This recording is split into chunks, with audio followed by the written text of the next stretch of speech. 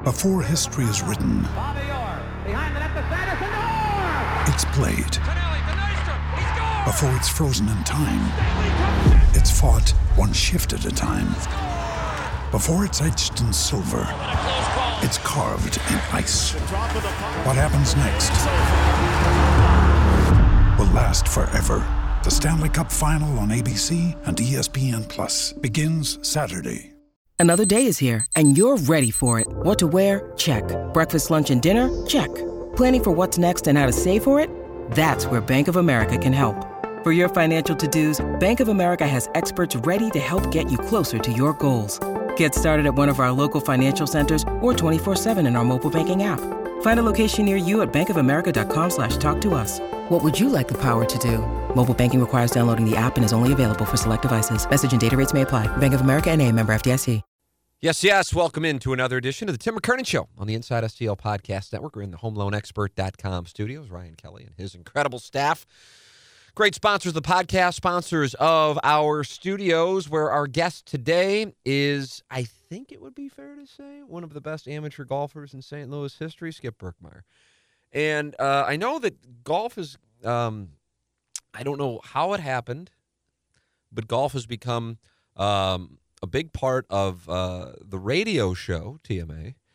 And Skip, being a friend of the show, a listener of the show, a listener of the podcast, is someone who I've gotten to know, I've gotten a chance to play with, and he just played in his fifth, am I right on that, Gangster Pete? His fifth U.S. Amateur.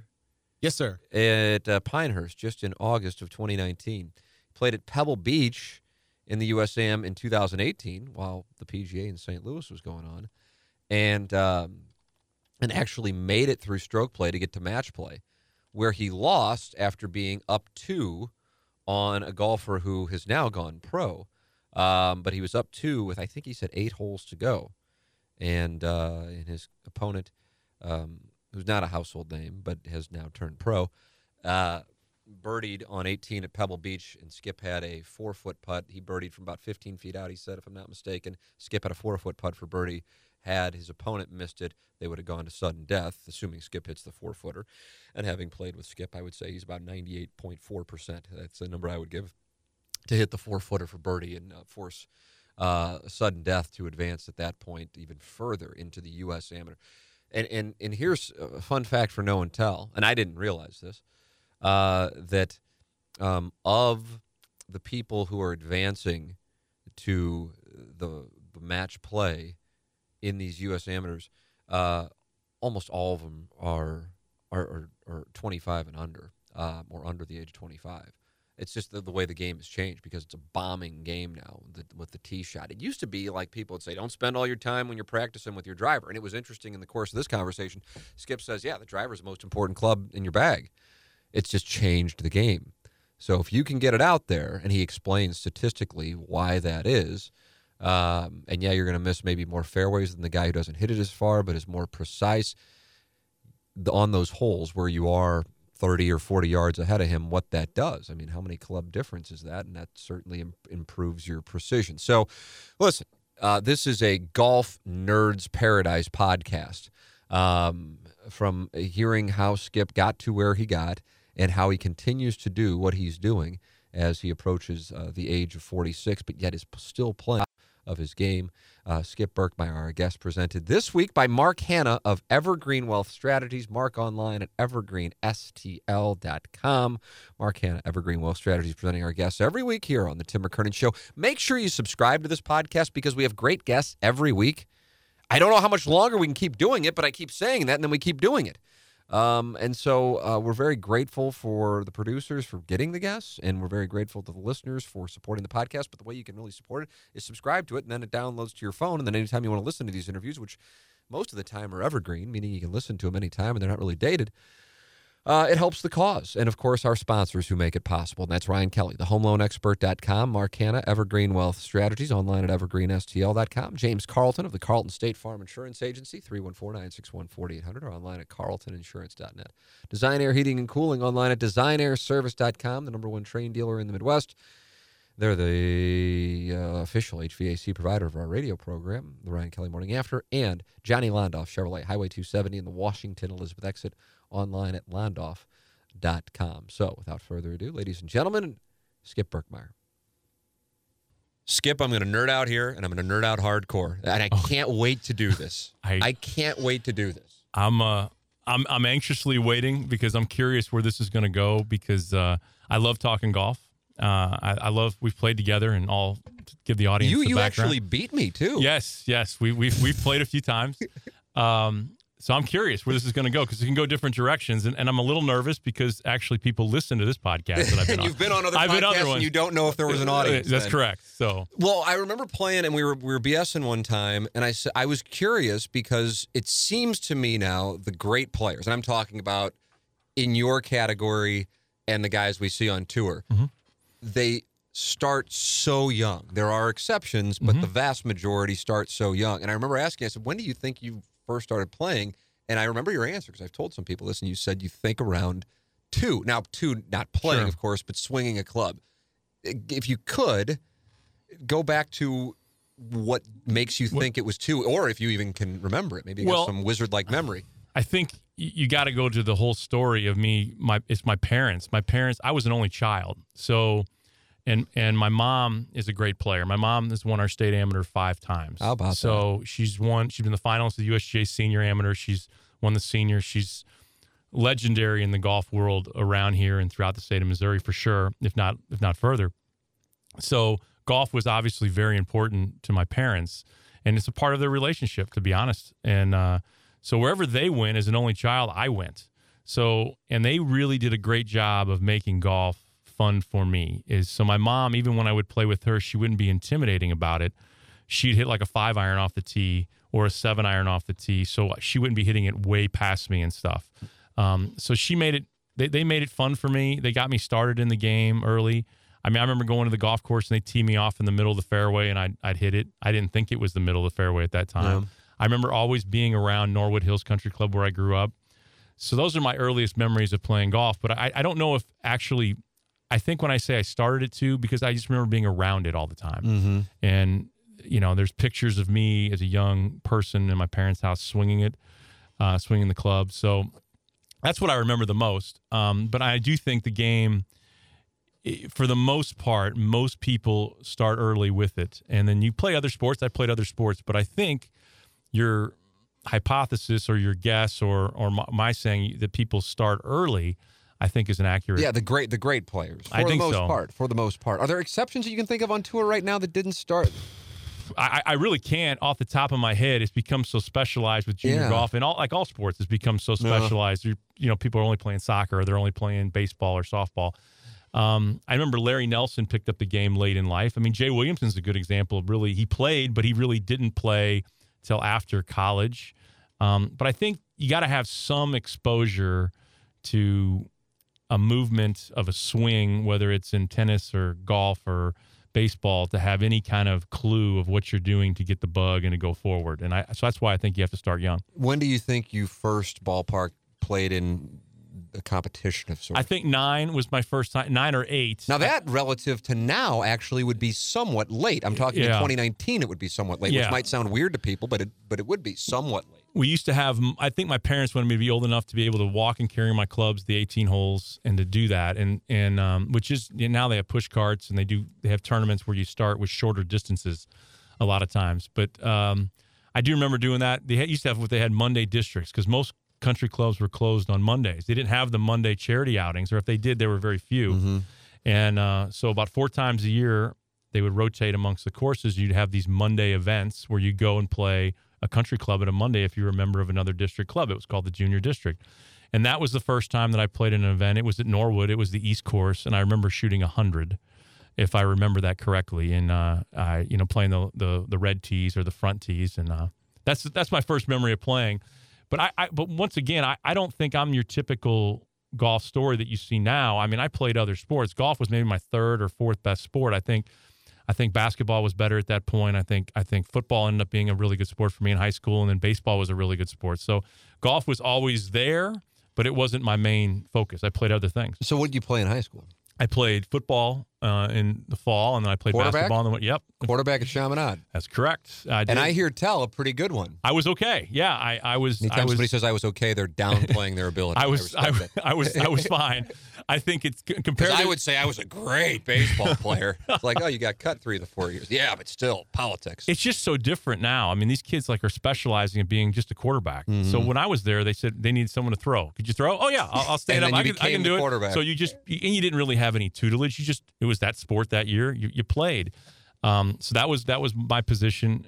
Because I was not in it for hitting or anything like that. I mean, I was the only guy on the roster that was listed with just an offensive position, because I think we would have forfeited before I went on defense. Because I mean, my idea of running the option in high school was either a straight dive or a quick pitch. It was not me running it. You were not going to be out there. No, I was not going to Tommy Frasering it. No, I was not going to do that. So I played that, and I played basketball, and then golf was what I chose in the spring. And I think I chose it, number one, knowing my long-term probably was in golf.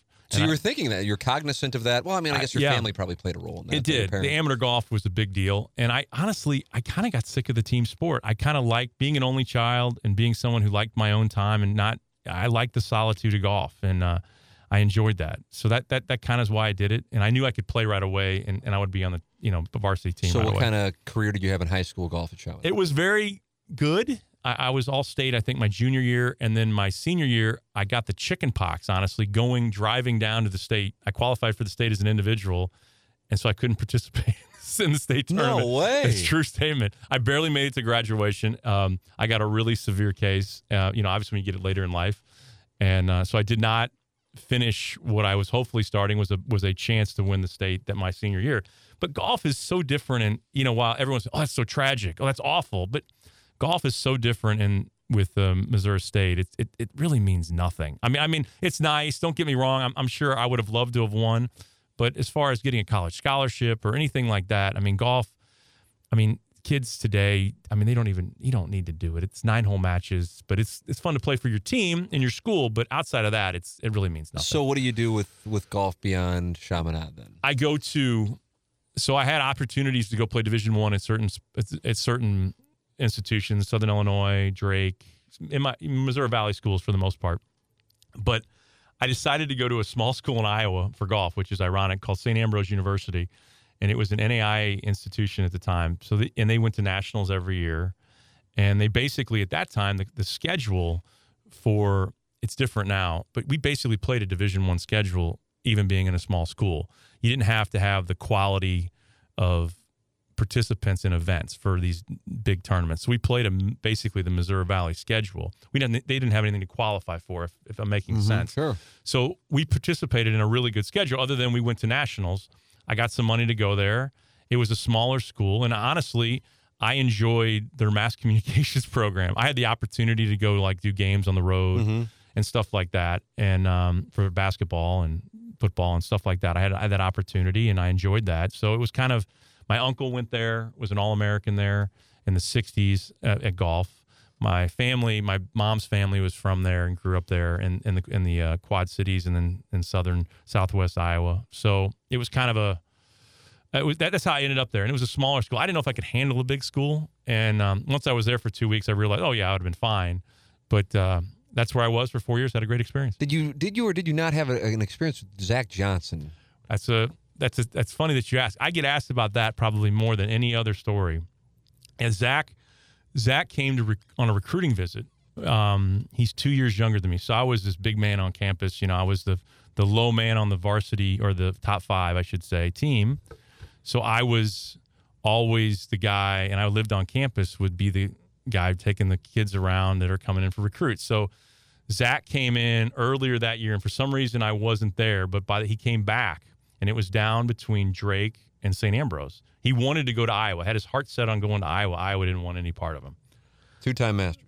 Two-time Masters winner. And an Open. I apologize. Two-time major. But so I meet him, and he and his buddy are there. And I don't remember the buddy's name, but there's an attorney in town, Aaron Vogel, and I take them to a bar and grill called the Filling Station. Big deal.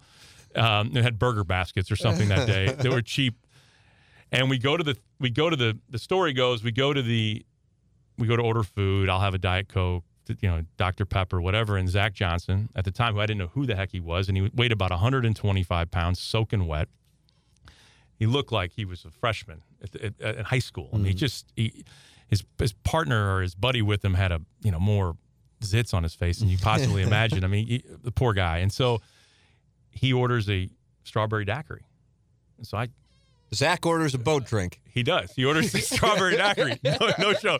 He orders a strawberry daiquiri. So I kind of look weird, and I look at and then I look at the waitress, and before the waitress could even say, "Can I see some ID?" he says, No. Strawberry daiquiri, virgin. And he looked at his buddy and goes, "We do this all the time back in Cedar Rapids." So immediately he says that, and I shut down. There's no way this guy. I'm this cool sophomore. I'm this guy. There's no way this guy's going to come on our team. Because he orders the strawberry daiquiri. What a dork. I mean, come on. What if it wouldn't have been a virgin strawberry daiquiri? Was it the daiquiri in itself? That was bad enough. But it was, I'm just like, are you kidding me? And he I don't know. He was very brash, and he also was. Oh, he was. Oh, yeah. Really? Yeah, but he wasn't very good. He didn't have the statistics to back it up. I think he just came off shooting like 81, 79 in high school state championship. You can win the Fan Page Club championship with numbers like that. That's right. That's exactly right. So I'm thinking there's no way. So I walk into to my coach's office. He goes, "What did you think?" I mean, I'm really excited about him. I think he's got potential. But he was that way about every other recruit that he had. And I looked at him and I said, if you spend $1 on this guy, it's a waste. He's never going to play for us. He's never going to be in our top 5. And lo and behold, he picks Drake. I think the coach still offered him money. I didn't know what the dollar amount was. He goes to Drake. The rest is history. He did not go to St. Ambrose. And I get more crap from our coach thinking of the donation dollars that could have been to St. Ambrose University. And yes. That is goodness. Yeah. So when you see him now on tour and you see him with the green jacket on and you see him in the Open a few years ago, what are you thinking?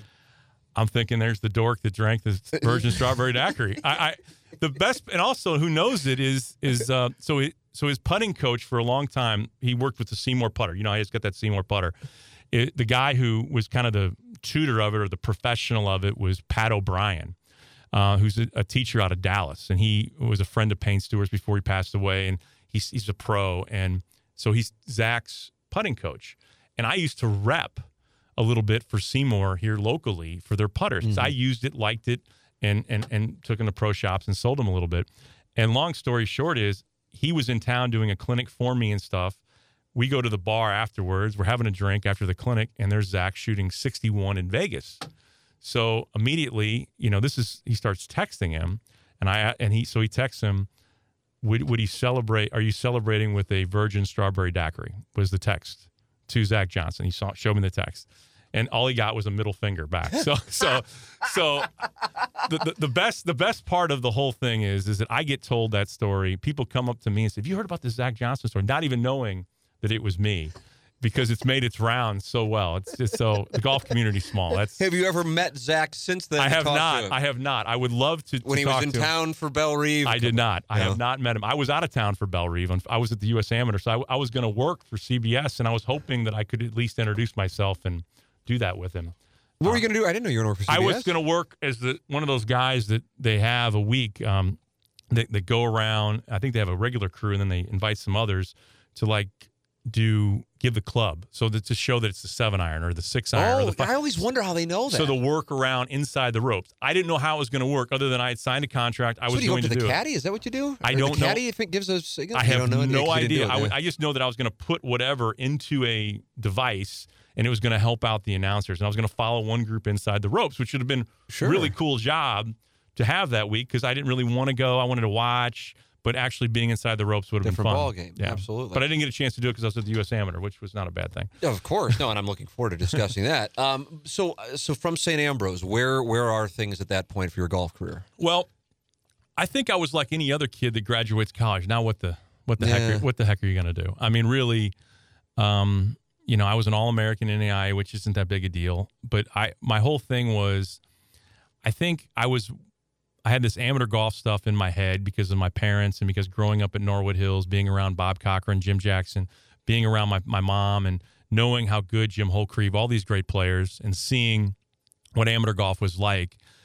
Why turn pro if I couldn't beat everybody here? was my thought. I mean, honestly, Everybody like in St. Ambrose? No, everyone in St. Louis. If I couldn't beat everybody here or the state, if I couldn't win the state amateur, if I couldn't be the clear best player here, how the heck am I going to make it out there? So in your mind, are you like, I can't beat them, or in your mind, I got to beat them and then I can make that decision? What do you think? I don't even think you can make the decision until you can. Okay. At least that was my thoughts. And this all is predicated on, I had an outlet because my dad had a small business all-star trophy. So I had a way to go to work, but yet still work on my game and try to get better and still do it that way and still play amateur golf. What's your do you have any idea what your handicap was back then? I'm sure I was around a scratch or a +1 or around that area. I don't know. But that was my thought process. And so it never really occurred to me to turn professional, honestly. I mean, yeah, I thought about it, but it's not something that I ever made plans to do. I ended up breaking my leg. The only thing that was really a little different, I broke my leg, and so I ended up going down to Florida for 4 months to rehab. My parents said, just go to Florida, rehab it after you get out of the cast, do all that stuff. And I actually lived with an instructor for 4 months at his house and worked out, did all that stuff, rehabbed my leg, got better at the game. He wanted me to turn pro. I said no, and because of my reasoning, and that was it. So it was. He wanted you to turn pro. He did. His deal is you need to go do it, and then you'll get better once you do it. Yeah. I didn't prescribe to that theory, but I did get to see these guys. You look back on that and regret it? No, you don't even think twice. Because I look at how, and the reason I'll tell you is because I saw how these guys lived at the time. So in the mid '90s, it was like the Hogan Tour, the Nike Tour. It was not what it is today. It's still tough, but it was less money. I think they were winning like $5,000, $10,000 a tournament. So they still had like the Tommy Armour tour, the Golden Bear Tour and stuff. It was basically like gambling. I mean, you threw $1,000 in for an 18-hole tournament, and there's like one guy was going to win the money, and it's just, I watch these guys, I go to the tournament, I would play in a few of them as an amateur just to see what it was like. And they were sleeping in their cars, doing that kind of stuff. And they weren't necessarily the kind of character people that I wanted to be around in my life. I mean, they'd rob you. They'd want to rob you for a nickel. I mean, they would want to hustle you. And I just didn't, I saw that. It wasn't for me. Were these former college golfers who now had gotten desperate? Or mid-am golfers, or not our mid, and mid-am for people old. Who don't know what that means. Mid-am is 25 and older, but they were 25 and older kind of golfers that were trying to still make it professionally, and they would just do things or try to do things to one another. They would marginally cheat. I mean, they really wanted to do things because it was all about making money. Yeah. And so I didn't see that as a way I wanted to go, and I had the backbone of the business and to still do things here, and I enjoyed that, and so it was an easy decision. So as you're progressing now with your amateur game in Missouri, how is that trajectory going in your 20s? It's going well. I'm playing better. I think I was player of the year in '98. So things were going in a row. I qualified for my first U.S. Amateur in 1995. So I was a senior year in college, going to be a senior. So I'm Tiger's winning them then. I was there when he was won them. Yes, I was at that event. So I've made it from 95 to 2019. So I've seen a lot. But long story short is that I was progressing. I was getting better, but it was slowly but sure, incrementally getting better. Just progressing, learning. I love to learn and information. So it was just constantly getting better. I still had a life. I still had work and I still had different things, but I was still getting better. So it's not, I'm curious, the thought process. Are you thinking if I can continue to get better, maybe then I'll give a run? Or you're 100% committed to the amateur game? Pretty much. And once I got through 97, I was pretty much committed going that way. And I started looking, there was this book that had listing of amateur tournaments in it that actually Tom O'Toole had given me, or their office had given me, and I looked at it. Tom O'Toole, St. Louisan, former USGA president. Right, and runs the Metropolitan Amateur Golf Association in town. He's the director emeritus now, but he had this book, and it had listing all these amateur tournaments, and I started filing through it to look. Oh, there's one at Marion. Oh, crap, there's one at Pine Valley. Oh, there's one at Baltusrol. Oh, there's one at all these great places, and I'm thinking, well, how do I do that? That sounds like a pretty cool thing. Yeah. And so that's when I started thinking, well, you got to have a resume to do that. So then I started just playing in bigger tournaments and keep getting better. And I figured someday maybe that would be the case, that I would be doing that. So it wasn't really an active, like thinking about it every day, it's on my wall goal, but that was a carrot that was out there. If I qualified for USGA events, if I made runs, if I did things like that, I could have this other potential life.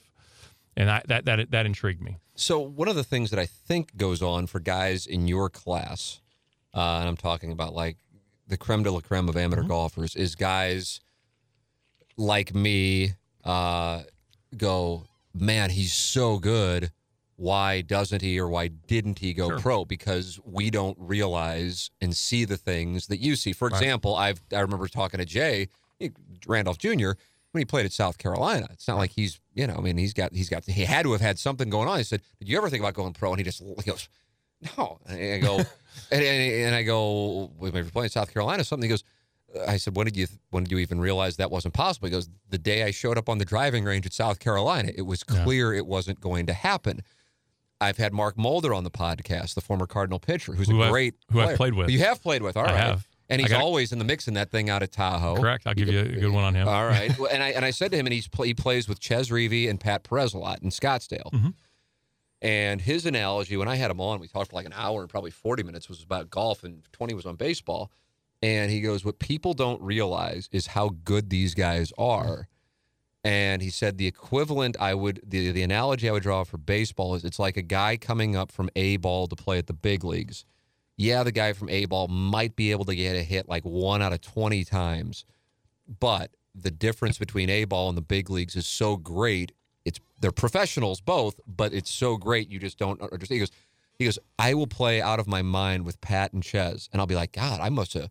And they're like barefoot and barely paying attention, and Pat shoots a 66, and I'm like, I shot a 69, I just played them, and he was barely paying attention. He goes, you just don't get. He goes, they have 12 shots. With each individual shot, high cut, whatever side they want to go with, right to left, left to right, whatever they're going to do, they can do it. And he goes, I have like 3. And he goes, people don't realize that. And then the ability to putt is what really separates the world. What did you see that made you go, I'm not in that class? I agree with everything that he said for the most part. I mean, I do. I mean, if you look at results of being like go to the 2006 Porter Cup, which is a great national amateur event, you will see me, and I'm saying this not to humble brag, but to double up on your point here. I finished second in that event. I beat that week Dustin Johnson, Webb Simpson, Harris English, Ricky Fowler, and Billy Horschel, I think, was in the field, and others. So you're looking at that field and you're going, well, if you can do that for 4 days, why aren't you turning pro? And it would never even occur to me to do that because yes, 1 week you can get lightning in a bottle. I think with golf, more than any other sport, you can get tricked very easily. I've played with Jay Williamson twice. I think both times I played with him, I beat him. In fact, one time I think I beat him pretty good. And people would look at that and go, well, Jesus, he almost won twice on the PGA Tour. Why aren't you playing on the PGA Tour? It doesn't work that way. I think you need to go out and you need to play. If you're going to go do that, in his case, you're going out and playing at Whisper Rocket with those guys. You'd have to beat them or play with them for like a month straight to actually get a barometer of where your game at and what it is. I mean, you're playing on a course a lot of times. You're playing that's all this stuff that is you're in your comfort level. You need to get out of your comfort level to see if you can actually do it. I mean, I did that week because it was at the Porter Cup. I was playing really well. It was a par 70 golf course. It was only 6,800 yards. It had really high rough, and it was narrow. So it's like, that's kind of like right in my wheelhouse of being successful. Yeah. And those kids were young. Their potential was through the roof. Mine was that day. Yeah. That was it. That was it. Yeah. So, I mean, my point is I think you can really get tricked into doing it. And there's this Mid-Am that's out there, 25 and older. He won, actually, the United States Mid-Am when it was here in St. Louis. His name was Danny Green. He's a known hustler and a guy that was a bookie, really, basically, for his probably still is. He doesn't play anymore, but he sits on his couch and is a bookie. And his big thing was, his saying was, I heard him say it multiple times, if you can't beat the fat man, it's kind of a hick from Tennessee to be blunt, you can't beat the fat man every day, you got no business being out there. And it's a true statement. So people have asked me all the time when they bought people here in town, and I would say, if you can't beat me every day and by a lot, meaning like throttle me every day, your chances of making it aren't very good. What is throttle? I mean, like, they're going to beat me 2 or 3 every day. You're going to shoot, I'm going to shoot 70, you're going to shoot 67. I'm going to shoot 68, you're going to shoot 65 or 66. And over 4 rounds or over a week, it's going to be 10 to 20 shots. Yeah. And I'm not even the barometer that you're trying to get to, but it's a one that you got to pass through that. And there's only been a few that have been able to do that, and they're pretty successful. You interviewed one in Adam Long. Adam Long. I was going to get into Adam Long because Adam Long, when I talked with him, and this was before we started recording, Adam Long, who won the Desert Classic in January with Phil Mickelson standing right behind him as he had a birdie putt. Adam's a great guy. We've become friends. Fantastic. In text here and there, and saw each other before the Blues Game 6 against the Bruins. Great guy, listener of the program. Pete, he's bought some of your Inside STL shot. He's very actually proud of paid. Do you have a check from him or something? Or a Venmo? My goodness yes, you do. Pete. That's fantastic. He goes, hey, Adam Long bought some. I go, really? So I texted Adam, and he goes, yeah, I got him around my neighborhood. All the golfers live in Palm Beach Gardens and Jupiter. So Adam gave me one thing, and Pete, remind me if I don't go back to this. This is on you, of course. It won't be on me. I have to always blame the producer, just like blaming my caddy. Yeah. But Adam gave me one thing that stands out to him as a difference. What do you see as the difference, or differences between, let's say, a Skip Berkmeyer and the guy? Not even Adam. Well, yeah. If you want to go, Adam. Adam would probably be. I mean, I've played with Adam a lot. So I was going to like the guys, your Mount Rushmore of current golfers. I mean, I would imagine distance certainly. Distance is big. I think. I just think it's overall consistency, solid, the ball coming off. I mean, I hit balls next to Brooks Koepka last year, and I mean... Did you really? I did. I was at the Floridian, and we were playing in the four-ball, the USGA four-ball championship. I was staying at the Floridian at a friend's house, and we were the only people on the property, basically. It was at the end of April. So it's just you two on the range? And it was me and my partner in the event. We were at the back of the range, and it was him and working with Claude Harmon. Uh-huh.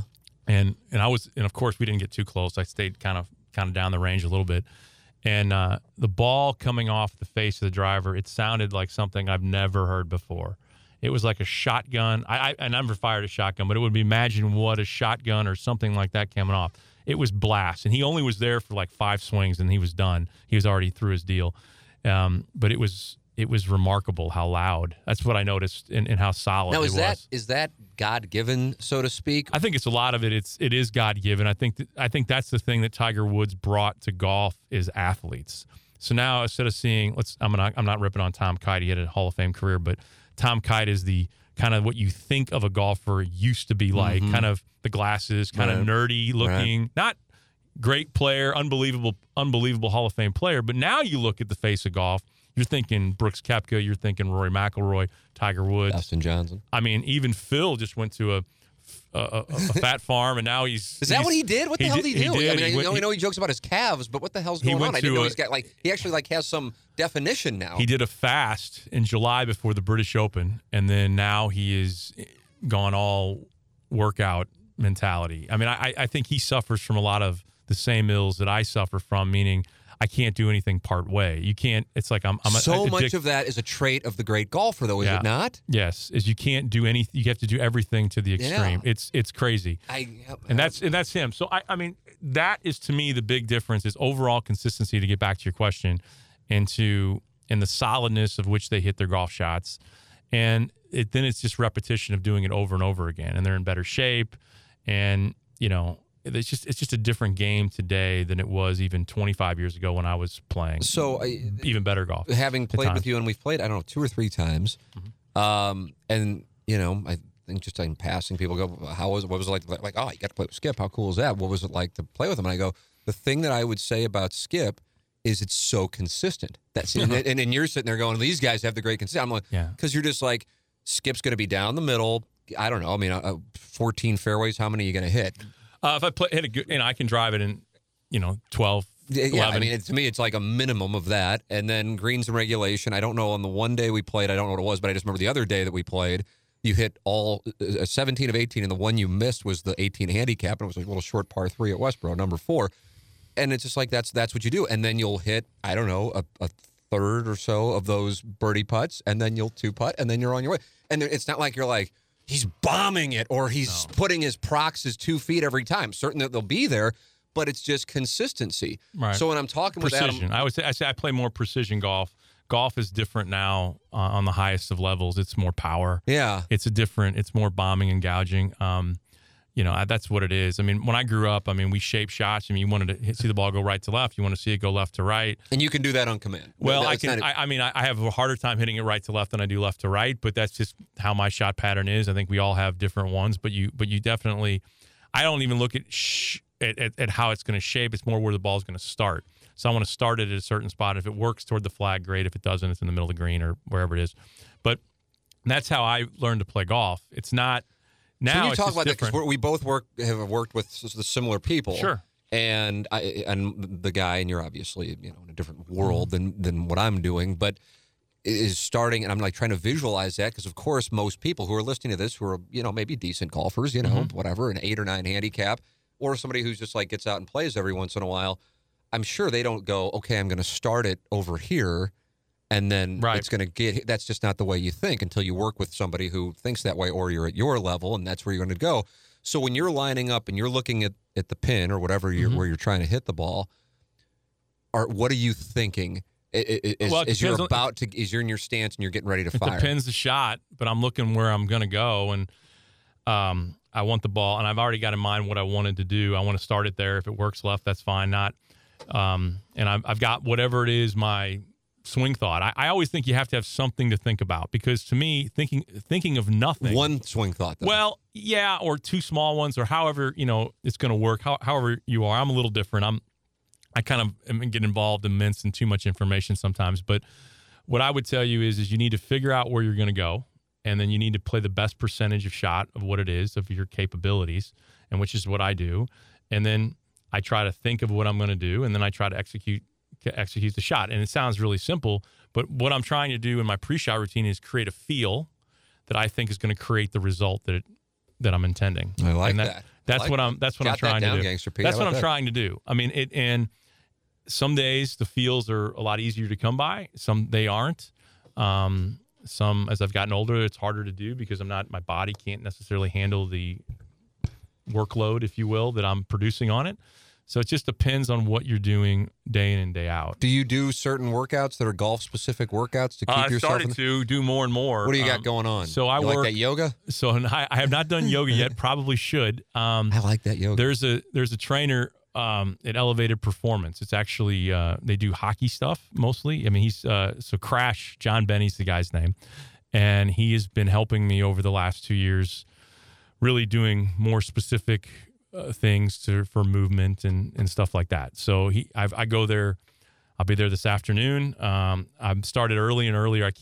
Usually it's an off-season thing, but I'm now learning at 45, soon to be 46 years old. It can't be a part-time thing. It has to be a full-time thing because I'm not moving as well as I used to. So he does a lot of the hockey players. He's trained Ben Bishop and the Tkachuks and all those guys. We have a great relationship. We're friends, and he's helped me tremendously to where I think I still have good golf ahead of me. Let's just put it that way. Hey, hope you're enjoying the conversation with Skip Berkmeyer. All of these interviews are made possible by Mark Hanna of Evergreen Wealth Strategies. He presents our guests each week here on the Tim McKernan Show. He is online at evergreenstl.com. I've gotten to know Mark, and I can recommend Mark without thinking twice to our audience, and that makes me feel good because, well, that's the game. And the great thing is that our audience is supporting the sponsors. Mark's phone number is one way you can get a hold of him, or you can just go to evergreenstl.com. But if you're more apt to give a call, great, 314-889-0503, 314-889-0503, or go online at evergreenstl.com. Mark Hanna deals with everyday people every day, and just think psychologically. Let's compare it to getting in shape physically, because I think there's something to be said for that. And you make the appointment to meet with a trainer, or you sign up for the gym, and even though you haven't lifted a weight or run a mile or even stretched, just by doing that, tell me if I'm wrong on this, but just by doing that, psychologically you feel like you've accomplished something, because you've taken the first step. You can't get there without signing up for the gym. You can't get there without stretching. You gotta take these first steps. Well, the first step, and it'll make you feel better, to getting yourself healthy financially is making the phone call to somebody who knows the business and wants to help you and is a quality person, and not just going, oh, good, here's somebody and they've got this. Okay, well, I'm going to have them invest in all this stuff, even though I don't know what's going on. 314-889-0503 or online at evergreenstl.com. His job is to get your finances organized and then find out what it is that you want. Everybody's goals are different, different times of life, different assets to manage. But what do you want? And then he puts a plan together for you. And then once you have that, it's kind of like, okay, now it's like it's running a business, except it's your own personal business. And you just adhere to the budget. It's kind of simple. And people think budget and they think cuts. Well, it's not necessarily the way it is. It just makes sure that you're setting aside the dollars that you need to set aside, whatever you guys determine. It's not his call. It's your call. And then you're setting aside. Now you're taking care of yourself. You're putting yourself and your family on the right path. 314-889-0503 or go online at evergreenstl.com. Mark Hanna, Evergreen Wealth Strategies, our guest presenting sponsor here on the Tim McKernan Show. In addition to James Carlton of the Carlton State Farm Insurance Agency. 314-961-4800 or online at carltoninsurance.net. It was so good this past week. Out of nowhere. I mean, it's really what it gets down to, because without people having positive experiences, our advertisers aren't going to get any return on investment. But I got this email out of nowhere. It was on Saturday at 10:03. I received it from a gentleman named John. Just wanted to say thank you for the on-air endorsement of James. My wife's car was totaled, no fault of her own, while I was out for work. Thought it would be a nightmare, but your guy, James Carlton, in his office made it ridiculously easy for her. Literally gave her a rental and said, pick up a check next to your house. Just wanted to add my 2 cents. Great business and great people. Not that she's incapable of dealing with it, but it just sucks not being able to help in person. That office is rock star level. Hope you have a great weekend and keep up what you're doing. John, feel free to share this email. I just wanted to say thanks. That's from John regarding James Carlton. There truly is a difference. But I know people go, oh, insurance, I got somebody. I don't want to mess with it. A lot of people just don't want to tell somebody that they're making a change. Non-confrontational, as people call it. Okay. But then you're not really taking care of yourself or your family if you don't have the best. James is the best. I mean, he really is. That's why I switched. I remember saying to my wife, I'm like, why am I not making the switch? Oh, because I don't have the awkward conversation with my current guy. Well, that's not taking care of my wife and my son. So I had the awkward conversation and made the switch. I'm incredibly happy that I did. I really recommend you doing the same thing. 314-961-4800 or go online at carltoninsurance.net. If your insurance costs a leg and an arm, call James Carlton State Farm. Now, back to my conversation with Skip Berkmeyer. I wanted to make sure that I asked this because this was the thing that I was going to forget. When I was sitting with Adam Long and we were doing the interview down at PGA National, I guess probably in March, and we were just bullshitting before we started the interview. And obviously, Adam knows a bunch of the guys that you played against here in St. Louis, And I said, man, I've played with this guy, or I know this guy, and these are some of the younger guys you would think are on, potentially if they wanted to, in my mind, if they could do something with it. I guess you probably are aware that, there's a certain ceiling. But I said, why haven't, for lack of a better term, why haven't they been able to do that? Because Adam would be the first one to say it's not like he's known as a bomber, No. But he hits it out there pretty good. Yeah. Well, he's, of course, when he's saying that, he's comparing himself to the other guys Correct. on tour, but he said, he goes, there's something about tournaments or events, and some people, I know exactly where where you're I'm going. Yeah. And some people, for lack of a better term, can handle it and excel, and some people, for whatever reason, can't. And as dumb as it is, when it's not like he's saying that as a guy that's won like 10 times on tour either. In fact, he only won, I think, for like the 3rd time when he won for his professional career. Is that right? Really? When he won it. Where was it? Palm Springs? Yes. I honestly think he won 2 tournaments previous. He won a Hooters event, and then he beat me at the Metropolitan Amateur Golf Association in 2009. Maybe one other, but that's coming from a guy who's played down the stretch and has failed down the stretch, because in golf, you fail way more than you win. Absolutely. So I that's an interesting comment. I agree with it. Some people have the innate ability to rise to the occasion. I'm not saying I am. I think, but you've won. I have won a bunch, but I think I've put myself in the position to win. And then sometimes they're going to hand you the trophy because it just happens, circumstance. Sometimes you win it. Sometimes you don't. So you never hear a guy saying, I'm going to win the tournament. They always say, what do they always say? I want to put myself in position. I want to put myself in a position. Right. Because that's what you can control. You can't control what the other guy can do. You can only control what you can do. So I do think the guys that win the most are the guys that put themselves in a position the most. And so that's how you have, to me, to design your golf game, is you have to design your golf game and your misses and where they're going to go to be able to put you in position to win golf tournaments the most. And some people have the ability to do that better than others because I think mechanically, technically, they're better off to do that.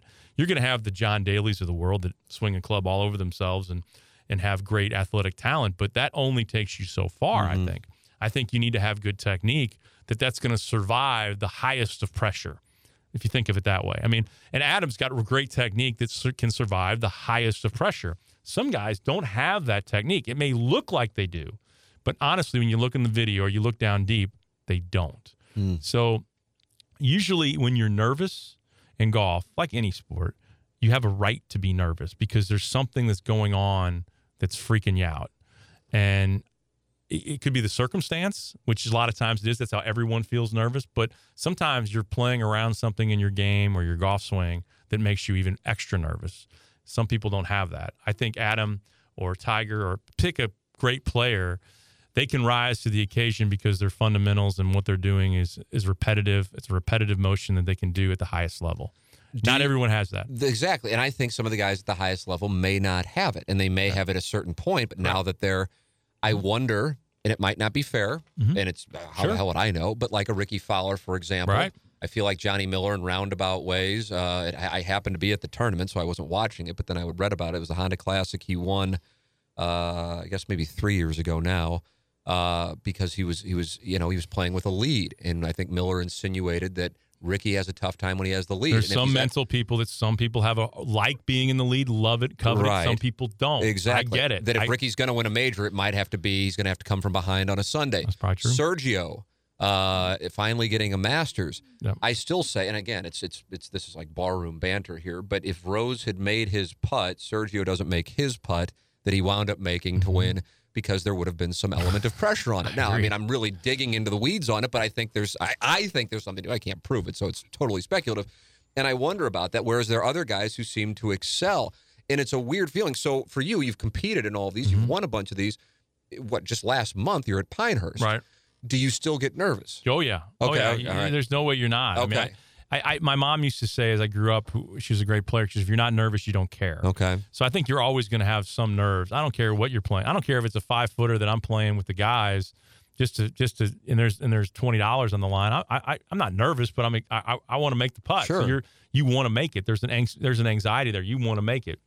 That's why you got to have a good routine. That's why you have to go through the same process every time to reproduce it, because you got to, your bodies and your mind has to be in the right place to make a putt or to hit a golf shot. So I think, to your point, Ricky Fowler is a great example. Could not be a nicer human being probably on the PGA Tour. Could not be more talented.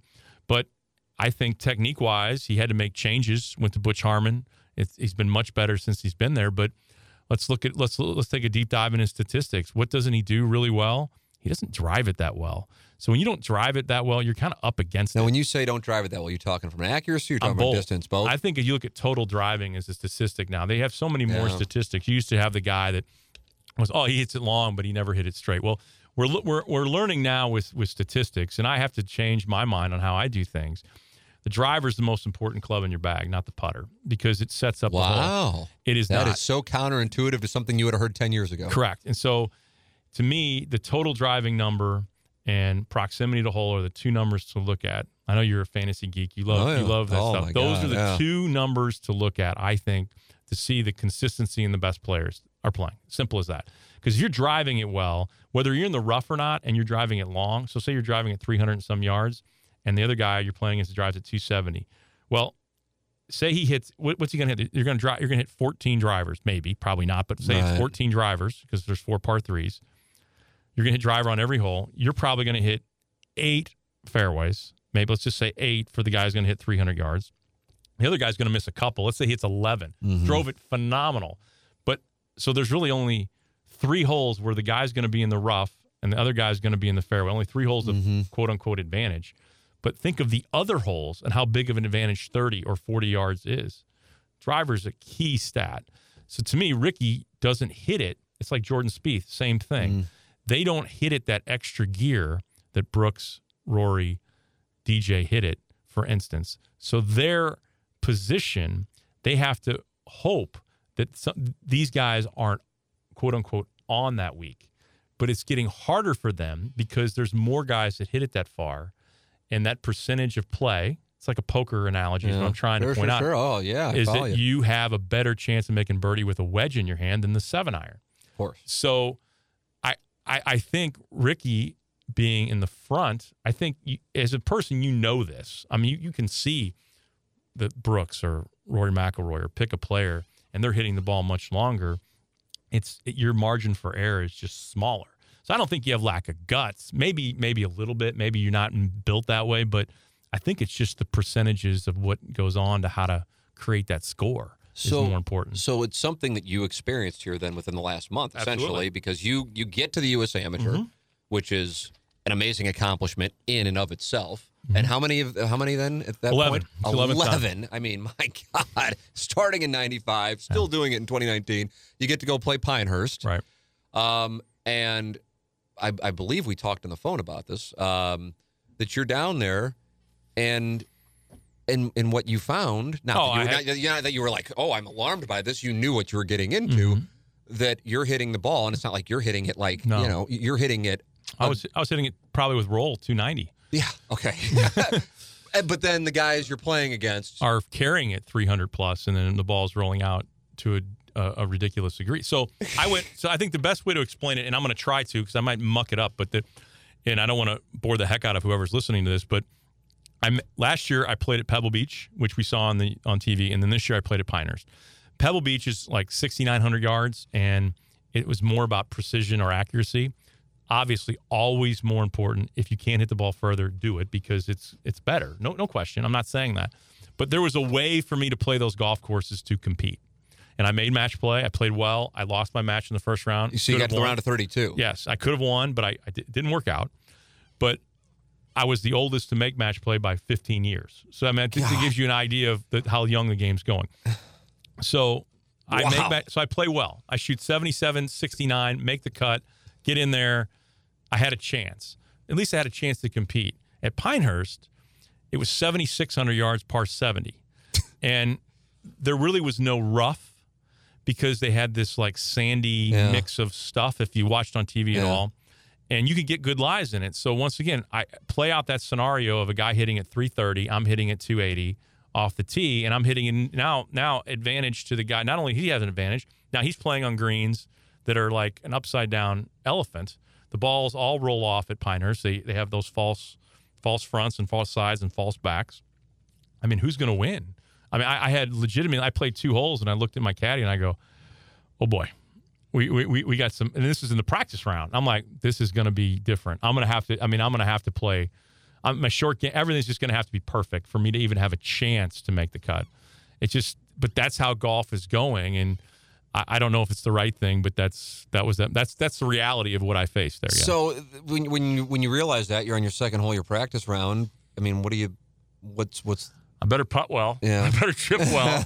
I better pitch well. But I mean, at that point, you're just trying to figure out how to play each hole and how to navigate it around.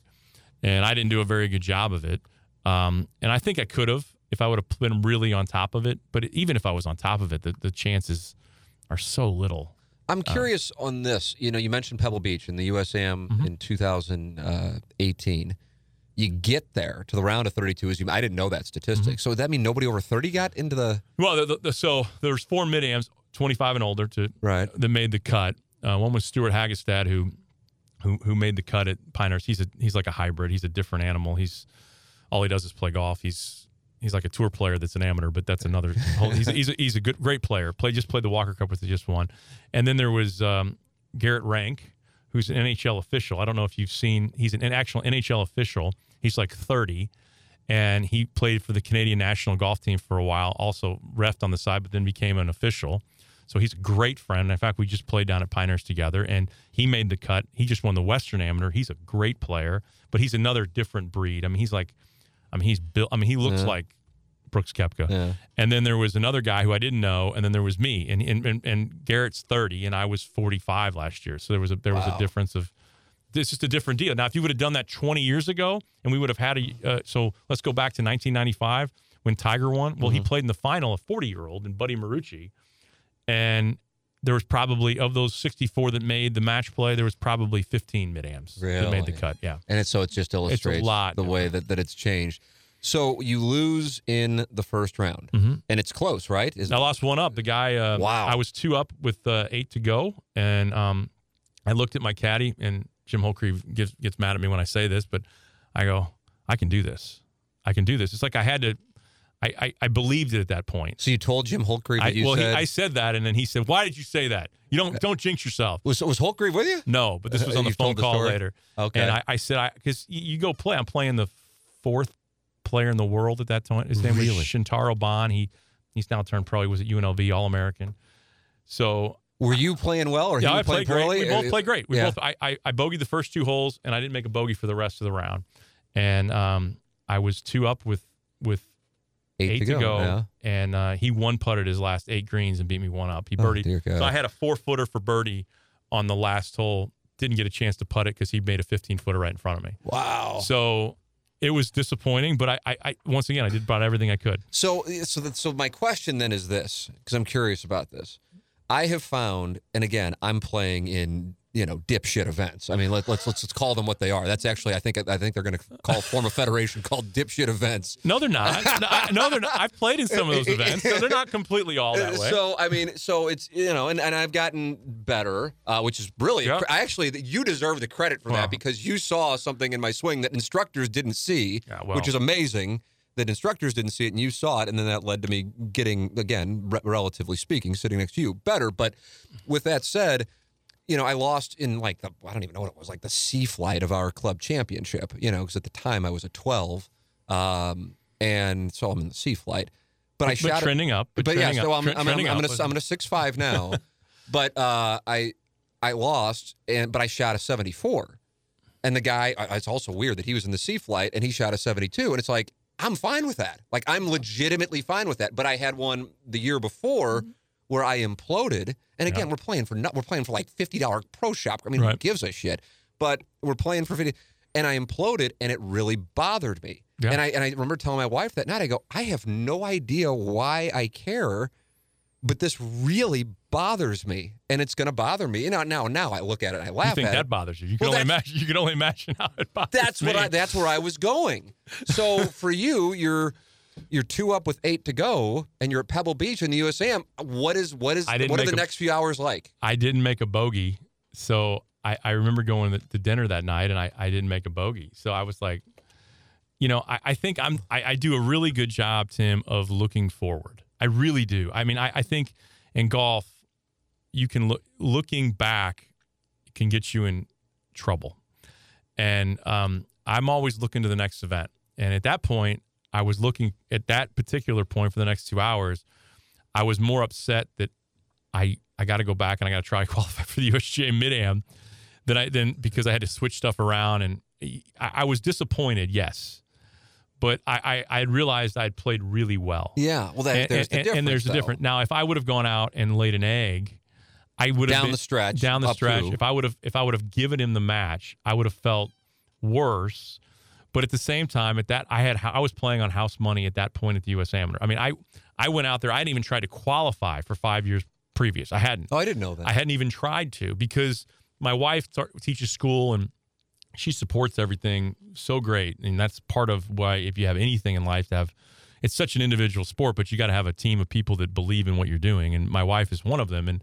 And long story short, I didn't try to qualify because the kids went back to school and she went back to teaching school. So she needed help. And then I entered this one kind of on the side saying, well, it's Pebble Beach. Maybe I can get back there. The qualifying was at Westwood. And so I didn't even really expect to qualify. I hadn't even tried. And so lo and behold, I make it. And so we kind of made it into a vacation. She ended up going for 2 or 3 of the 4 days and 3-4 days. And I took a buddy here, Mark Mushik, who caddies for me every once in a while, and his wife went. So we kind of made it into this like vacation. I got to play Cypress Point It was an unbelievable week. So I was on house money the whole time there. So it was a little different than most tournaments. If it was like, and I think national tournaments, expectations are different than local tournaments or regional So tournaments. what are your expectations? So my expectations, and it gets to a point where it's almost if you don't win, it's a terrible existence. I've gotten better with that to where I refuse. I made this kind of my motto. I refuse to let the number determine my golf self-esteem. And to me, if you let that number dictate how you're going to feel about your golf game, you're going to have a lot of problems. Because you can go shoot 73 today, Tim. You could not feel good about your game, but not great about your game. Mm-hmm. You could go shoot 75, but really feel good about your game. Yeah. Because just because a putt goes in or one shot in 4 rounds doesn't work out, you can't let that determine your mental ability and what you feel about your game. It's hard. I think it's really hard. It's going to affect you. And you're human. It affects me. But that's kind of what I think. So that's why I'm always looking forward than looking backwards. So I'm looking on the next event. Okay, how can I win or how can I do better in the next event? I think it's always looking forward. So have you had... If that makes any... No, I mean, 100% if anything, I'm sitting there going, God, that's really healthy. That's disappointing. But you have to be, because you lose. Because you can't control anything. You can't control it, and you lose so much more than you win in golf. Right. I mean, think about it. I mean, you don't have a teammate. Like a baseball game is going to be played tonight in Colorado.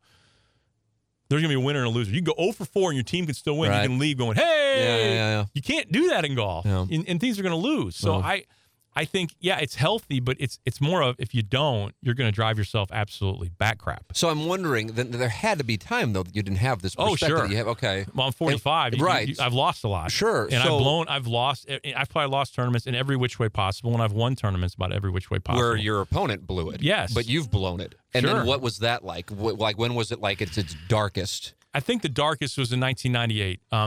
The reason I say that early is I was younger. I was 25, and I played the State Am that year at the Missouri State Am. And you got to realize my mom won the State Am in the 1960s. She won in the 1970s, and she won in the 1980s. So she won in 3 different decades. So she was older, couldn't really win in the 90s. So I was hoping to keep that legacy going. So in 1998, I was the number 1 seed out of the stroke play portion of the State Am. It goes to the 64 bracket, just like the U.S. Amateur.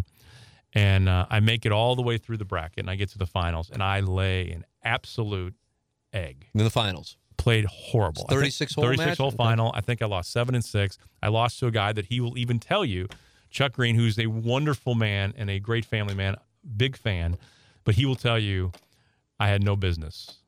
No business. After looking at potentially what I've done in my career versus him. And it was awful because I thought I failed my parents. I thought I let I thought all these things were flying through my head. I mean, I was in tears. I blew it. I blew maybe my only chance to do that. Mm-hmm. And because I knew how to keep the Berkmeyer name and kind of going. Yeah. And also personally, I hadn't won a lot at that point. I had qualified. I had done stuff. I thought this was my time. This was it, and it wasn't.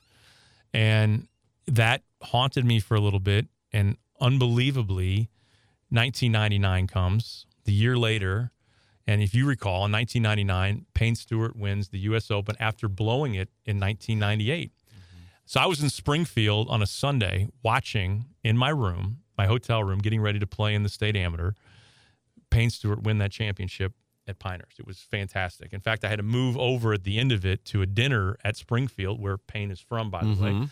And the people there, they had a meeting. They cut the meeting to go watch, and he makes the putt. People erupt. Everyone's excited because he wins the U.S. Open.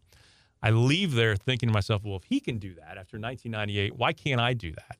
So lo and behold, I make my way through the bracket again. I get to the finals, and I experience the opposite of what I experienced in 1998. I win in 1999. And so I got to carry that on in another decade.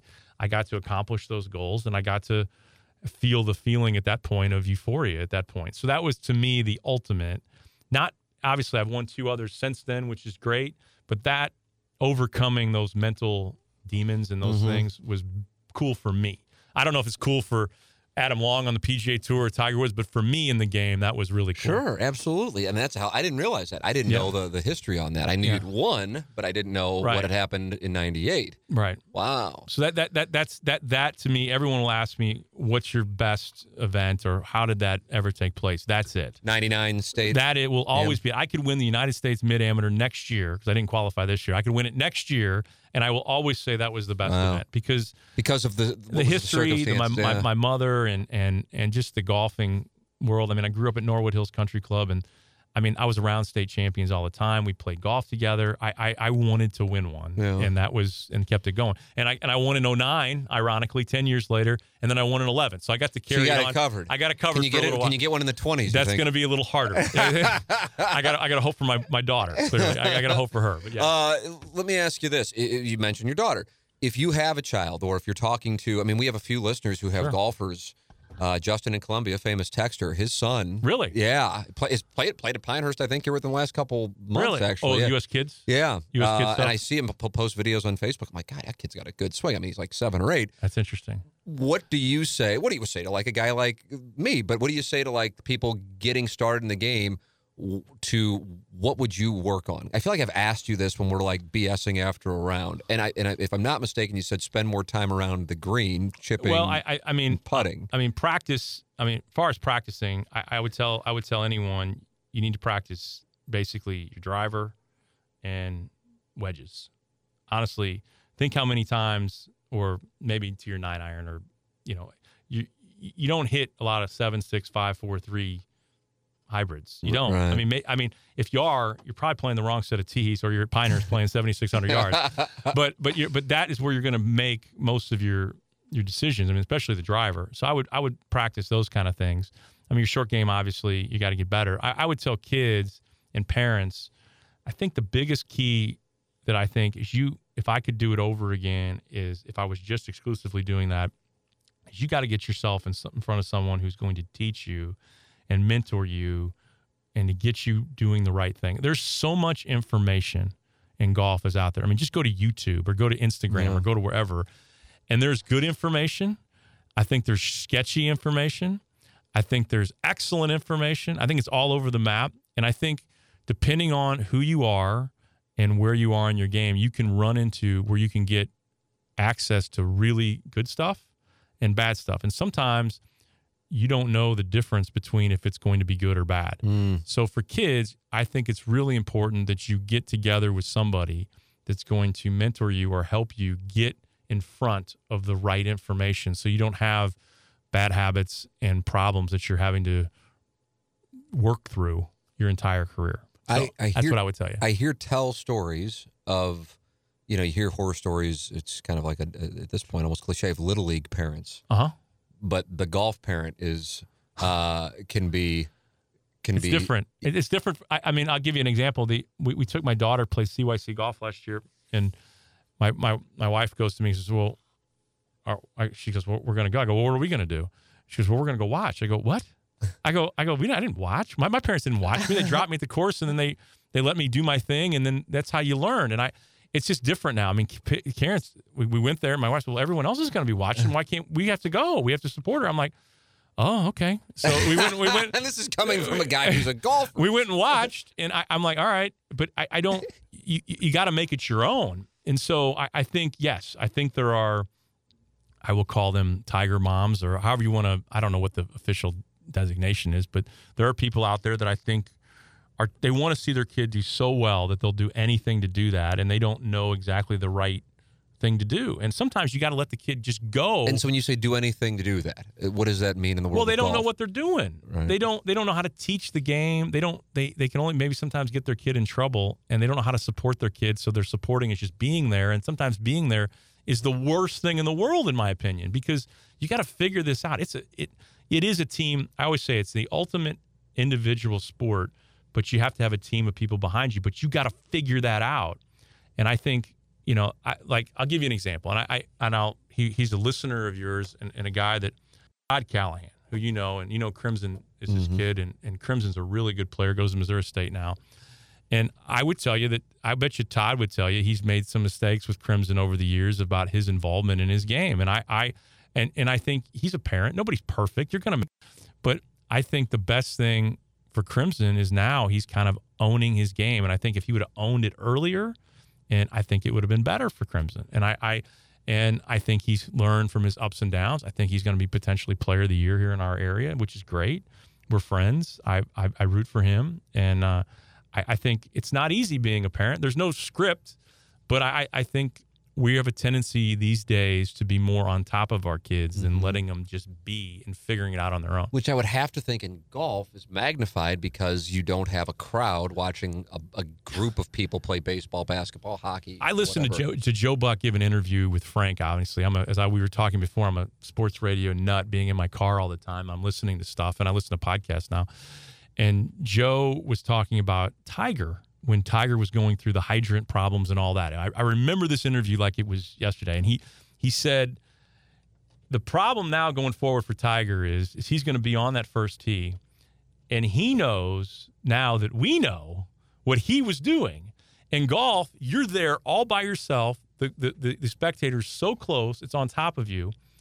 You're exposed. Mm-hmm. You're not only exposed for your game, but you're actually exposed as a human being. Mm. And how he's going to come back from that is going to be probably harder than actually the physical ails that he's been going through. And I thought that was an unbelievable comment. And he's exactly right, because it's amazing how hard this game is, and you're sitting there all by yourself hitting golf shots. And I thought when he said that, and I think we've seen it, that it's taken Tiger now this long to become comfortable with himself again and now play good golf. After 2009. Boy, that's amazing. I could not believe when I heard that interview. I thought it was fantastic. Yeah, so poignant. I mean, to have that perspective, but he's right on target. What's the most people you've played in front of?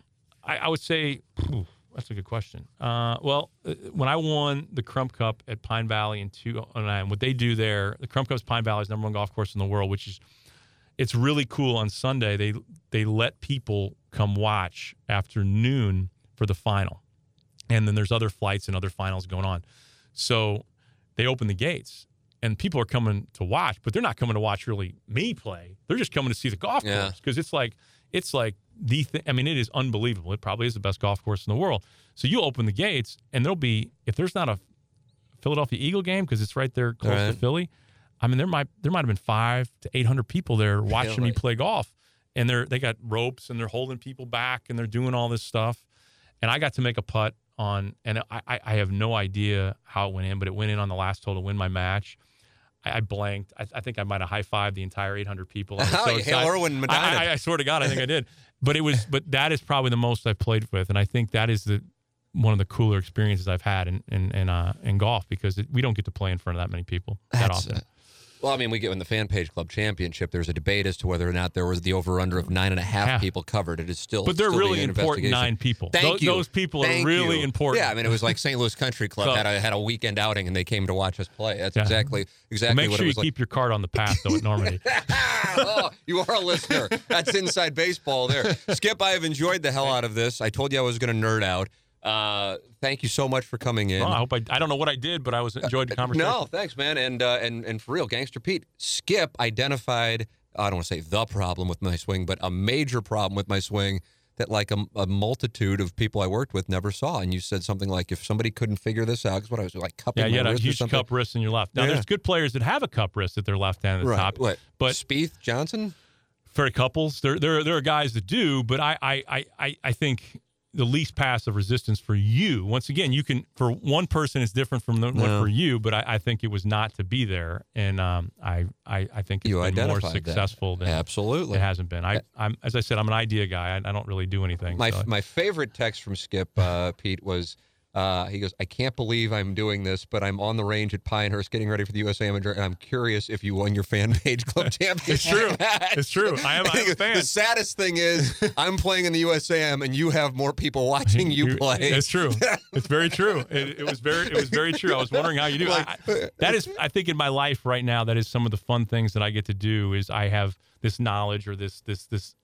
I mean, I've seen all these people. It's nothing. It's just osmosis of just stuff, and to see people like you or that love the game that much, and I think it's a huge thing. I mean, I know you're going to downplay, but I think to have someone in your place love the game of golf is fantastic. I for our really game. regret. I think I played like for real on one hand number of rounds in my 30s, and I didn't play. I just stopped playing, and I'm like, well, you why play poker. You did that. I know, thing. but I mean, you don't. They don't have to be mutually exclusive, you know. So I don't know why I did that. You talk about regrets. That's a true regret. I think what you're figuring out is that golf. That 98% of people in golf are great people and you want to be around. Absolutely. I prefer to play with people, even if I have no idea who they are, than be by myself. And usually they're great. Absolutely. And I love just bullshit. And amateur golf is all about relationships. And why I love it, and it's great for me, is that I've been doing this for so long. I get to go to these places like Pine Valley, and I get to have this network of friends and people that I love to be around. And we BS, we text, we do all that stuff. And golf is about relationships, and that's the great thing about the game. And I think you get that now, whereas before poker, you're on your own. And honestly, I mean, listen, I love it, and there's some people who are brilliant, but they're math brilliant, they're psychological warfare brilliant, but they're also socially awkward. Yeah, one of the things they're socially inept. Is what I would say. Yeah, and I'm sitting at a table with, and I'm like, God, this guy I can tell is a ticking time bomb, and if he has another bad beat, he's going to go nuts. And you're surrounded by it, and it's not really a happy place. And so it's funny because Joe Buck's been on a couple times and we've talked about it, and we went to, I don't say we make it look like we went to Vegas much times. One time we went to Las Vegas. I'm like, I'm going to go play in a tournament. You guys can hang out at the pool. And he's like, yeah, I think you've developed a habit that's probably a little healthier, so to speak. And I don't know why it's got to be one or the other, but like when you said, I'm one of those people, you were talking about yourself, who has to be all in. Yeah. That's how I am, can't have too. one cookie. I got to have 12. Well, Joe was another person that I don't mean to belabor all this stuff. No. He said, I thought a fascinating thing. I got to play golf with him about 10 years ago. And I said, well, why did you start playing golf? He says, it was my dad. Because my dad said, there's only bad things that can happen on the road. Look, think about it. Yeah. Oh, yeah. Women, eating, booze, yeah. Drugs, gambling. Yep. Golf is about as healthy as it gets on the road. Of the vices, sure. Of the vices. Yeah. So go play golf, because then you usually got a morning tee time. You don't want to stay out. There's a whole litany of things. And I thought I think it's really, really true. Yeah.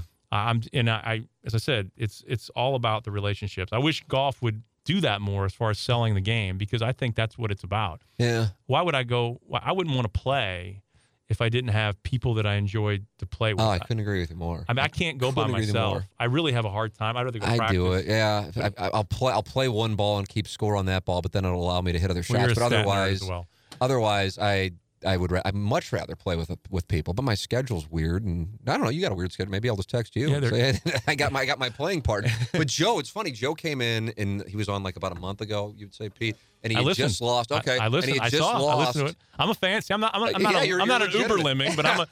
You can't possibly be. You're too upstanding. But he had lost his club championship match, and therefore you heard us talk about that. I did. And how much it bothered him, and we had done it, and that was like 2 weeks since, and he goes, Michelle, his wife, was super supportive, active, so to speak, the night he lost, because he lost, I think, on the 36th hole. I heard, yeah. And but he came back. He played well. He played better with people in front of him. Absolutely. I heard the whole thing. Yeah, great thing. And then he said, then it got to a point, like he's still talking about 2 weeks later. He goes, okay, that's enough. Now we have to move on.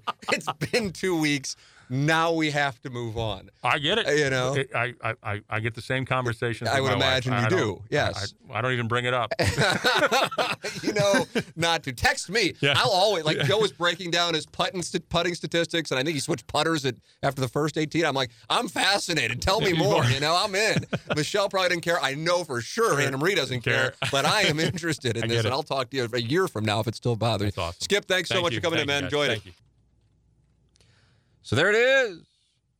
Skip Berkmeyer with us here on the Tim McKernan Show from the HomeLoanExpert.com studios. Thank you to Ryan Kelly, the Home Loan Expert, for sponsoring our studios. Mark Hanna of Evergreen Wealth Strategies, online at evergreenstl.com, for sponsoring our guest. James Carlton of the Carlton State Farm Insurance Agency. Johnny Londoff Chevrolet at Highway 270 and the Washington Elizabeth exit.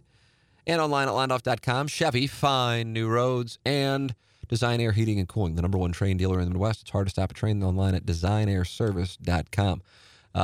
Getting Skip's perspective on the game, I start to wonder if I'm really going to be able to make it on tour. If he's hitting the ball 290 and then guys are carrying it 300 and then it's rolling out, well, we're just at that point we're playing different games. And that was the thing that like I said in the interview, I was talking with him from Pinehurst, and he had shot, I don't know what he shot. It was definitely a number that he was not happy with. And he's just like, it was kind of here's a guy that when he's playing in St. Louis, any event in St. Louis, there is a good chance he's going to win it. Now, when I say good chance, I'm talking about I don't even know what percentage I'd allocate, 7-8%, which is high, though, when you're talking about a field of golfers. And he goes there, not with pros, but with the best amateurs, and kind of feels like he doesn't really have a chance because of the style of the golf course. What do you say, 7,600, 77, Pete? Par 70. Yeah, it's like 7,600. I mean, think about that. And so even if you are hitting, and I think he was telling me there were, I don't know how many par 4s that were 475 plus. So even if you are getting the ball to 300 yards, when it's all said and done, you're still sitting there with 175 out. And that's a big difference if there's a guy who's 130 to 150 out, right? Just that range, which is a pretty wide delta. It's just a different game because, the precision with a wedge or a 9-iron is much greater than with a 6 or 7-iron, and that's what you're looking at. And then I'm sure some of you are listening going, 175, I'm not hitting a 6 or 7-iron. I might be firing up a hybrid at that point. And how many times are you going to hit a green from 175 out with a hybrid, or even whatever it is that you're hitting, 5 or 6 iron? So it's just a different world. And as I said, I've played with Skip a couple of times, 2 or 3 times, and it's just what stood out to me. There was nothing like, he really can't do this off the tee, but he would just roll in 50-footers. That's not it. It was this. This is it. And for those of you who played with somebody of that kind of caliber, you probably have had a similar experience, unless they have like a Dustin Johnson ability to bomb, or, when he was on, Jordan Spieth ability to putt. Who's considered to have the best short game right now, chipping? Give me somebody gangster people. Phil, people always use an example. That was an obvious one. I messed that up. But either way, those things. But Skip's just so consistent. It's nothing. It's going to be a fairway. If it's not, it will barely miss, but it's going to be a fairway. And then he's going to be on in regulation. God, I don't know. I don't know what the percentage is, but when I played with him, he missed all but one. And the one he missed was a 150-yard par 3 that you give him 10 balls and he hits that thing 9 out of 10 times. Just happened to be the one time he didn't hit it. Otherwise, he's on regulation every hole.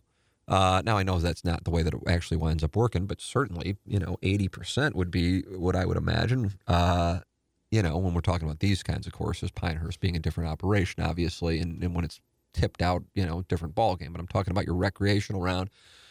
And then he's going to be on in regulation, so he's birdie putting, and he's not going to make them all. Probably not going to make even the majority, but he's going to leave himself a tap-in birdie, or tap-in par, and then it's on to the next hole, and that's it. There's just nothing. There's nothing really glamorous about it, and if you weren't really paying attention, you might not even realize it, because it isn't like he's rolling in 40-footers or he's hitting shots that are 2 feet from the cup. Those will happen.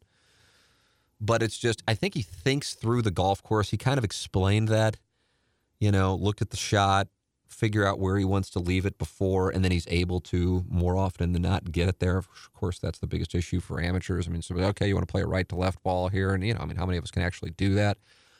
And then, the thing that we talked about with Adam Long back in March and Skip, and I think there's something to be said for that, is the ability to manage the nerves, and how some people just, for whatever reason, and he went deeper into the Ricky Fowler thing. He explained it more than just saying, yeah, it's nerves, that the weakness in his game is driving, and therefore he leaves himself exposed. That's a real part of being a great golfer. It's not really measured statistically how one handles nerves, but it's there. And that's what I was wondering about. With Pinehurst, it seemed like he knew what the situation was. And as he said, he was going to have to essentially play a perfect game just to make the cut and then get into a spot where he's in that round of 64 match play. But with Pebble, it's an ideal setup for him, and he was able to get into match play. And I was just curious. I'm like, I wonder how much that bothers him when he's up to with 8 And, you know, you hear his mindset, and it's like, yeah, you know, I just keep focusing on him because I played well. And I get that. You know, again, when we're talking about my operation, we're talking about, as I said, dipshit events. But if I play well and I lose, I don't want to say I don't care, because that would be disingenuous. But it doesn't bother me nearly as much. I've been on both sides of it, again, in dipshit federation things, not you. I mean, dipshit federation things. I'm talking about member guests and member and a fan page club championship and things like that. I mean, things that are truly, you know, unimportant. And when like I said earlier, I in the C flight of our event, where I was kind of like, God, I'm playing much better than at this moment. I don't really belong in this flight anymore, but you know, that doesn't mean I'm just going to take it for granted. And then I run into a guy who's just on a heater himself, and I shoot a 74, which for me is great. Probably if we're talking bell curve, that's about in the range, at least at that time, of the lowest end I think I could go. I think I've shot the best I've shot at Westboro, which is a par 68. I think the best I've shot is either 72 or 73. So to shoot a 74 in a competition, you know, like I said, is about as. And so I lose, and he plays out of his mind, and it's kind of like, dude, I'm probably going to lose in the next round. It's because I know that this was just out of my mind. Now you have guys who say that, and they're sandbagging, but there's no reason to sandbag this stuff. You're playing, like I said, for pro shop credit. And I'm just kind of like, yeah, I mean, well, I don't know. What am I going to do? Shoot 71? I mean, so you tip your cap. But if I would have shot 84 and he would have shot 72, I would have been upset. Even though he still shot 72, I'm at that point playing, I'm off. And then you go, okay, was it a choke? What happened? Then it bothers me. So I wondered, that's why I was curious for him, a guy who's not a professional. He doesn't make his living doing this, but he was at Pebble Beach in the USAM. It's on Fox, and he's up 2 with 8 holes to go, which is you know, I mean, it's by no means insurmountable, obviously, but it's a nice lead. Because it's not like there's blood on every hole. I mean, you have holes, and now all of a sudden, now you're up 2 with 4 to go. Totally. So, yeah, it's again, what stands out to me is a healthy perspective that was similar when I talked to Adam Long, and I'm just like, wow, this is why he's successful. There's personality traits you hear in the conversation that clearly their minds are set in the proper way. That, you know, Adam Long just never had a doubt he was going to get there. And then even when things would run bad, he'd be like, well, I'll be fine. I'm going to keep working on it, but I know I have the ability. And it's just like, God, that's the thing. But, you know, the other thing is, you know, Skip and Adam both were playing at a very young age. Skip younger than Adam, but both at a very young age. And so these swings and the ability to refine swings and learn the game and angles, you know, they start at a young age, and that's a huge advantage. But, you know, he's just, and as I said also, his ability, because I don't want to make out that I worked with a bunch of instructors, but with a couple of people, and nobody had ever pointed out this wrist hinge I did. And Skip goes, you know, you have the ability to be a scratch golfer. He goes, but your takeaway, you hinge your wrist. And he goes, I'm surprised nobody's ever said anything about it. I go, I don't even know what the hell you're talking about. What's a hinged wrist? And he goes, here, you're doing this. You're supposed to do this. And so my wrist was like, you like flip your wrist like you're holding a tray if you're a waiter. That's how I would describe it. And it's not supposed to be. It's supposed to be the other way. And he goes, any instructor who hasn't pointed that out to you isn't worth a damn. And so he got me working with somebody. This person is so good. And Craig Story is who I work with. He is intricate. I mean, he is intricate. But he is very good. And, you know, I had to take steps back because I got my dad working with him now. And my dad's, you know, like, oh my God, this is so much. I said, I know. I said, I was shooting in the 90s in May at Westboro, which is a place that I'm now shooting. I'd like to try to shoot in the 60s before the end of the golf season. So I've got a few more weeks to try to get there. And I think it's possible, but that shows how, no, I'm not sitting here going, so you'll improve 30 strokes, but because some of the stuff it was there, but I just took steps backward to change the swing. And it's by no means great. It's just, I think it's my course, so I know it. And I think I couldn't go out and shoot in the 60s anywhere else in St. Louis. And I haven't shot 60s there yet either. But it's how much do you really want to do it? And I realize the biggest factor, I think, for most people listening to this is time. I mean, most of the people listening to this are in that range of 20s through 60s and have careers and good chance families. And so if your wife is sitting there with 2 or 3 kids and you're going, I'm going to go to the range and grind for 2.5 hours, it's probably not going to play real well. So that's why I regret the fact that I didn't play golf hardly at all. And when I say hardly at all, for real, I told Skip either one hand or 2 hands how many rounds I played in my 30s.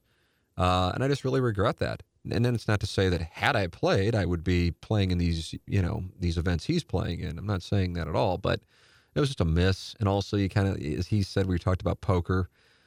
Poker's it's certainly isolated and you're on your own. And that's similar to golf, but it's a different vibe. You're not talking. And if you are talking with people, I don't know. I don't know. Those of you who play poker, the poker conversations are usually, I don't know.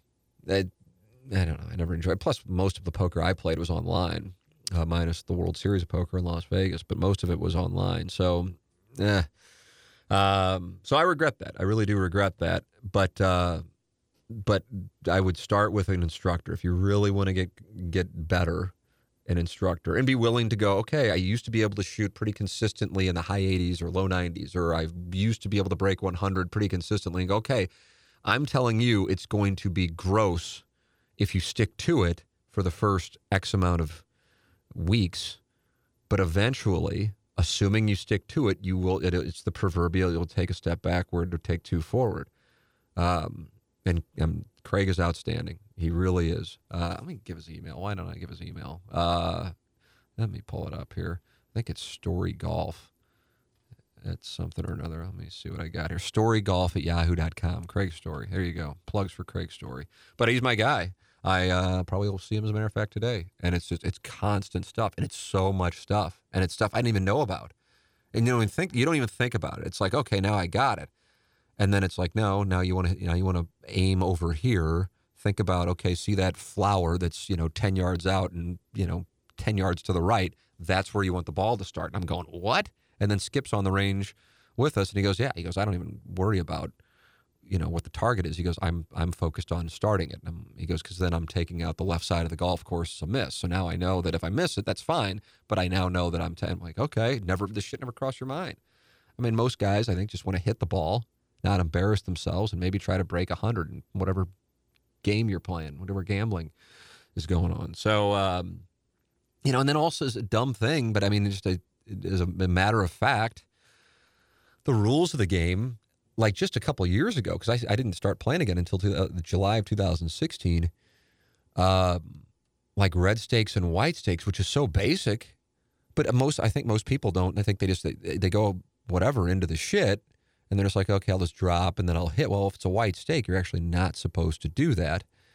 And you're supposed to re-tee it. So now you're hitting 3 from the tee, which, at that point, that's going to be a problem. But that's the way you play the game. And then if you are starting to play in some competitions, then it can get awkward with people who know the rule. And then they're like, oh, God, do I say anything? And this is just the stuff that this has happened in the last couple of years. Because as I said, from 2005 to 2016, I didn't play.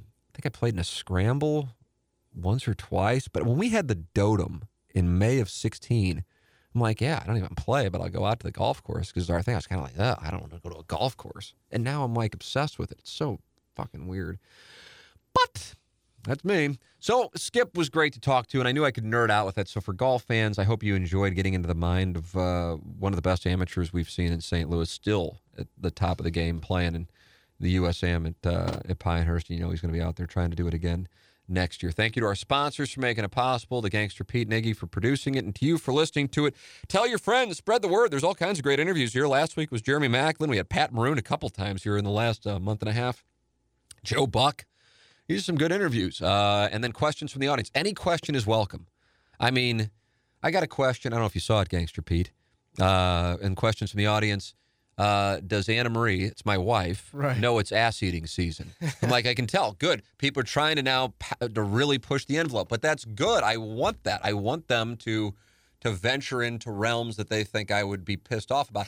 That's what I want for questions from the audience. How often do you have a host saying, insult me. Take your best shot. Not necessarily at the insulting, but a question that you would never think you would hear somebody, with at least some semblance of a career discussed. That's what I want. And that's what we're getting now. So that's great. So send your emails, T. McKernan at InsideSTL.com. Plus, we have Pick 6. The weatherman's struggling, but Pick 6 is every Thursday. Pick 6 games and share those with I might start doing my own because people are like, why are you doing the podcast if you don't even pay attention to sports gambling? I do, but I'm like, why would I give picks when we got this guy who went 65% against the number? But I'll give my picks. I loved that Alabama-New Mexico State thing. So I spot some things here and there. It's just the weatherman was on a heater. Now the weatherman's in a cool. He's going to turn it around soon. Pick 6 every Thursday. Our guests every Monday and questions from the audience every Wednesday. It's the Tim McKernan Show on the Inside STL Podcast Network from the HomeLoanExpert.com studios. Peloton, let's go. This holiday, with the right music and the right motivation from world-class instructors, we're going to pick it up a notch. It's the holiday season. You might just surprise yourself with what you're capable of. Work out to thousands of live and on-demand classes, from running to cycling to yoga. Try Peloton risk-free with a 30-day home trial. New members only, not available in remote locations. See additional terms at onepeloton.com/home-trial. Peloton, motivation that moves you.